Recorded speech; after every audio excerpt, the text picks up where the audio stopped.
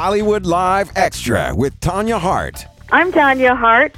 You're listening to Hollywood Live Extra. Today on the show, Earth, Wind, and Fire bassist Verdine White. You're listening to Hollywood Live Extra. I'm Tanya Hart, and I am so excited about my guest today. He is leader of one of the most successful bands of all time. They've sold more than 100 million albums worldwide. He's also been called the most electrifying bass player in the world, and he is here with us. I'm talking about the inimitable Verdine White from Earth, Wind, and Fire. Welcome.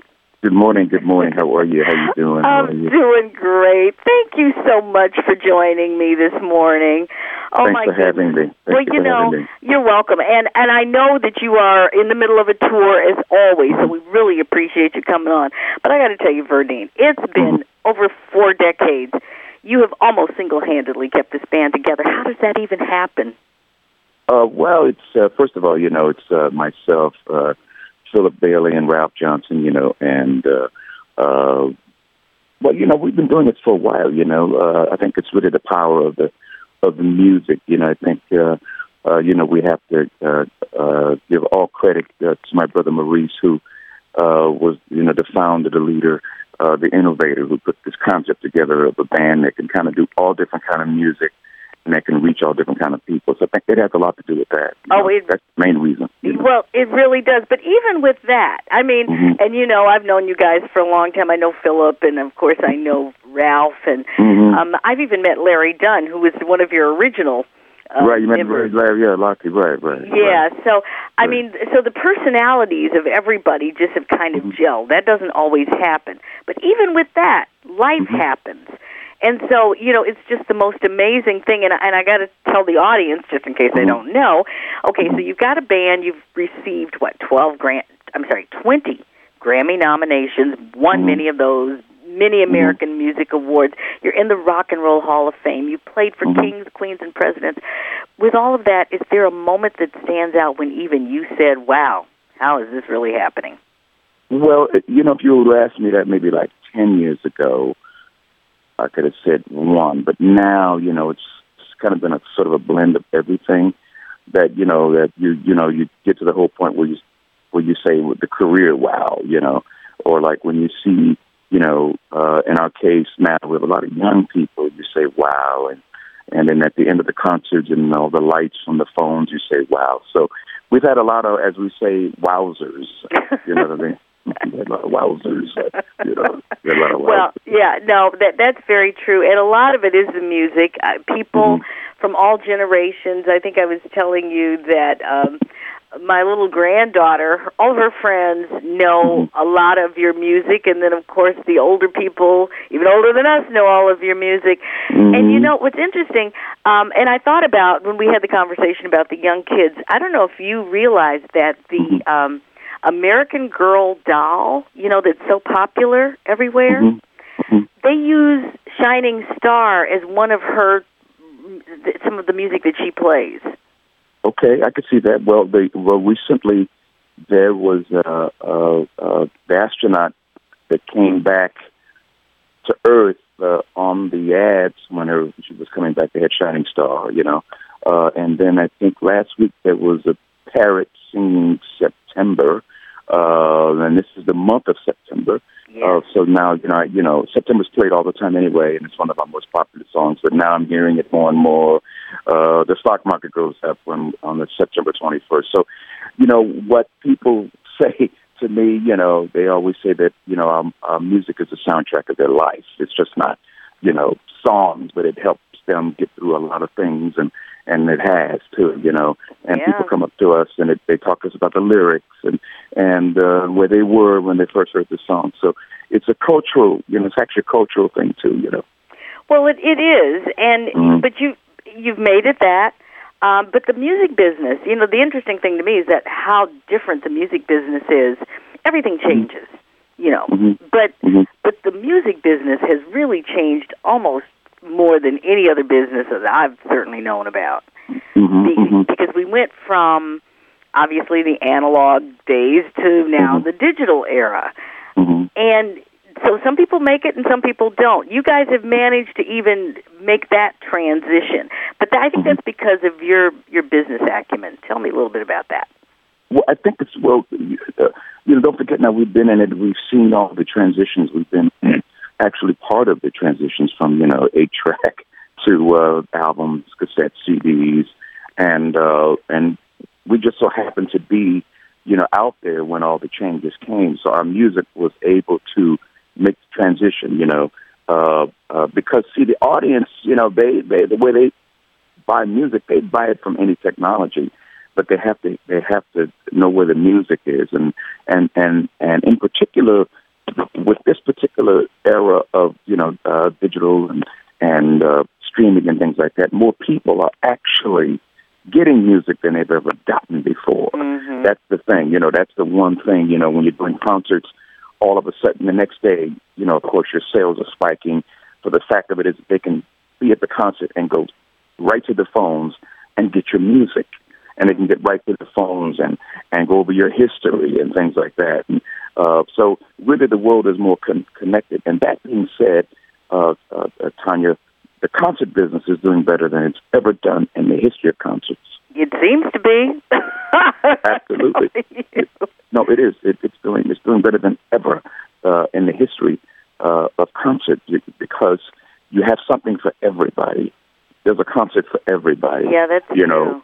Whether you can pick, you can look, online and see if you want to go see this person, you can see that person. If you want to go see that person. And don't forget the younger generation, they had never had the concert experience. That is true. Like we've had, mm-hmm. and they want to have that concert experience. And in groups like ourselves, their brothers or their sisters or their mothers and their fathers are telling them about, the music. And they want to go check out, okay, what is Dad talking about? What's the big deal? I've been hearing about these guys, blah, blah, blah. Then they go and they end up loving it. So I think we're because of us being connected, with the business and the business changing, it's actually changed for the better, Well, that's good. That's a very positive outlook to have. Mm-hmm. I mean, that's a very positive outlook to have, and that's probably why you're still out there doing what you're doing. And I'm in it.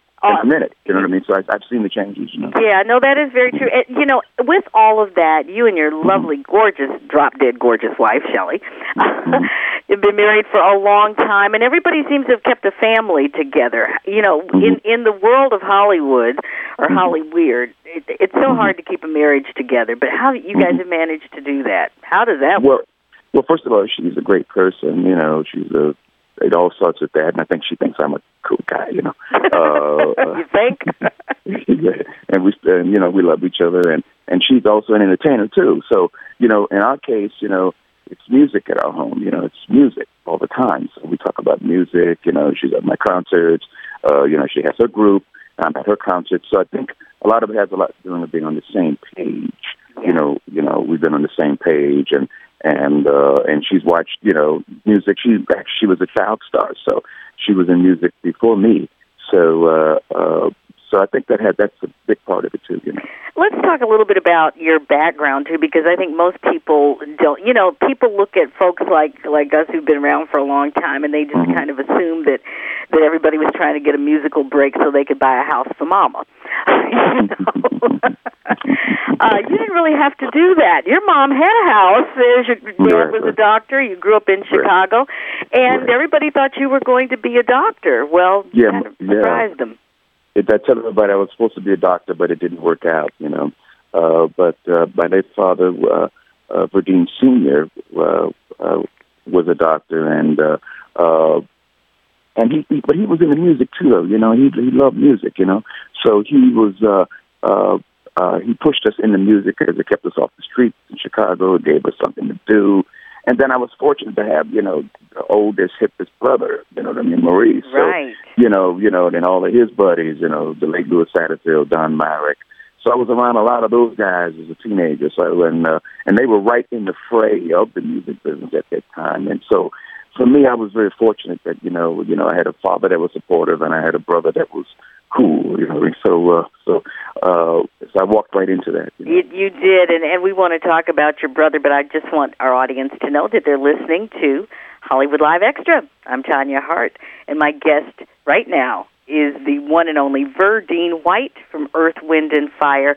You know, I was very privileged to have a front row seat at Maurice's memorial service. Right. And I have to say, it was one of the best concerts I've been to in a while, because even though it was a memorial service, it was a concert. Right. It was beautiful, wasn't it? It was beautiful? Just beautiful. You, Shelley, and the family just pulled it off grand style. But how has losing Maurice affected you personally?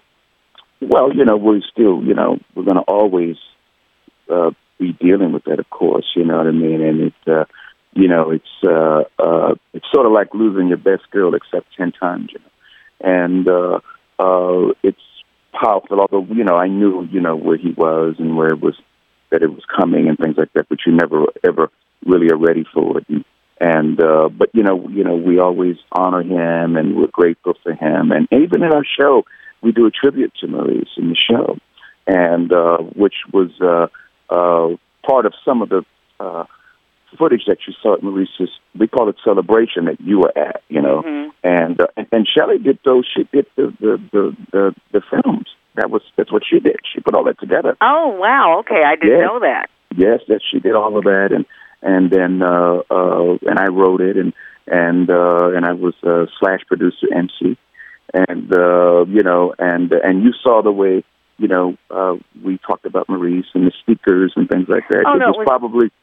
It was one of the best. It was one of the best. I'm telling you, that's what I said. It was just, whatever it was an incredible musical tribute, you know. Yeah, right. And Ramsey Lewis, I have to tell people, because Ramsey Lewis, that man, I don't know how old Ramsey is, but first of all, he looks fabulous. He's still playing, outplaying everybody.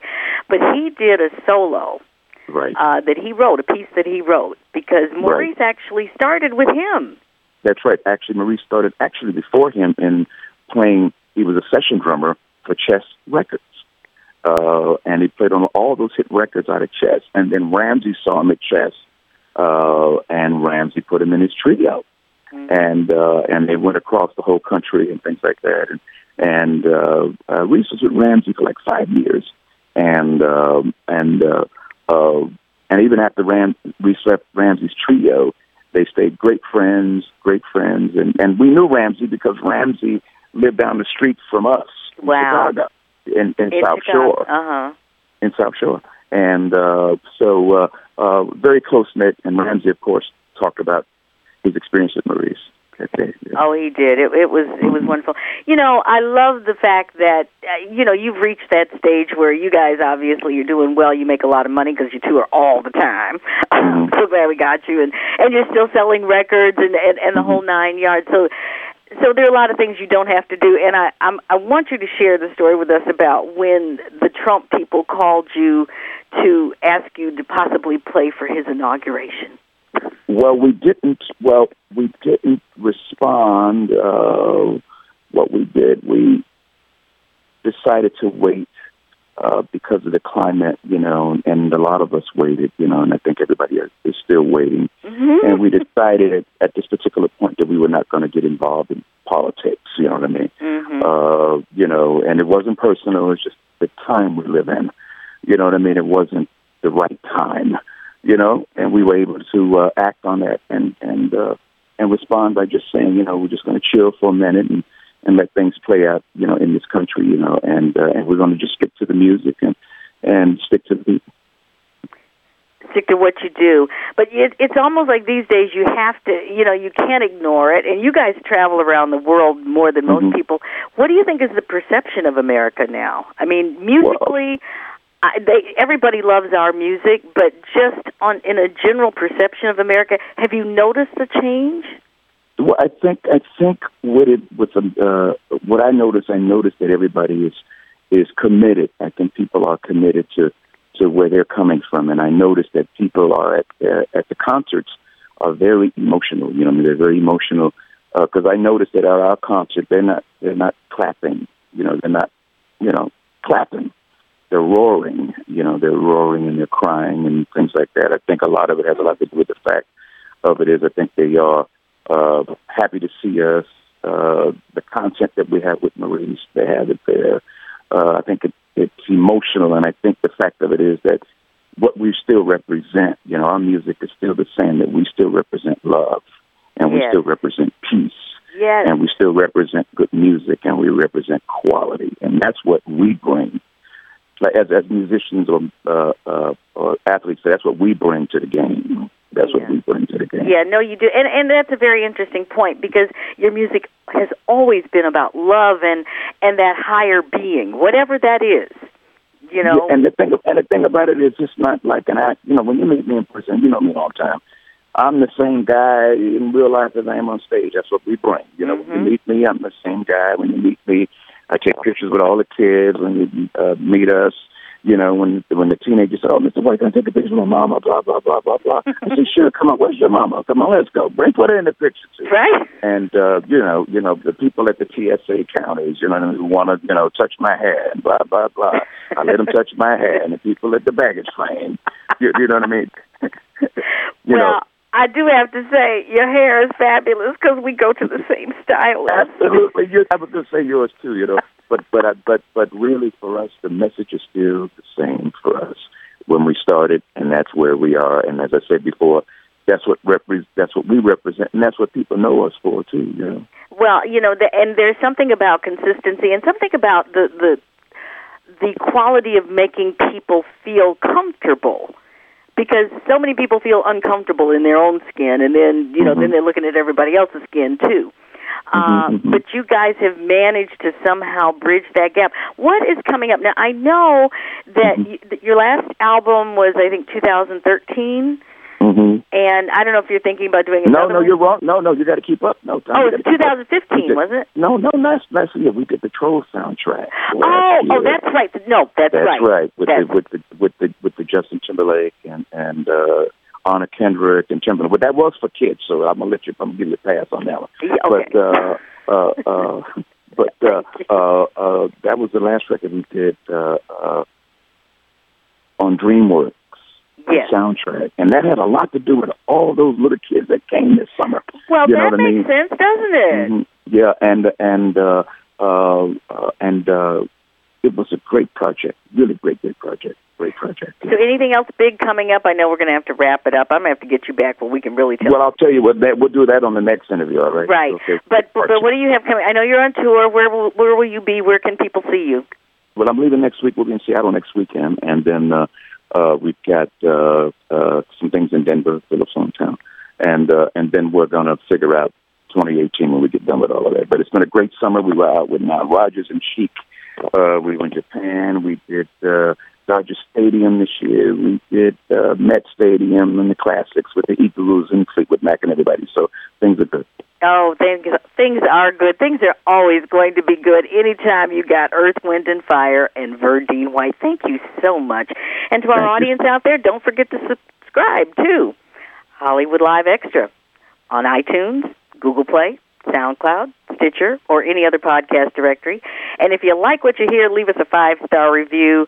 I'm Tanya Hart. My guest today has been the one and only Verdine White. Thank you so much. You're listening to AURN.com. Hollywood Live Extra, a product of American Urban Radio Networks.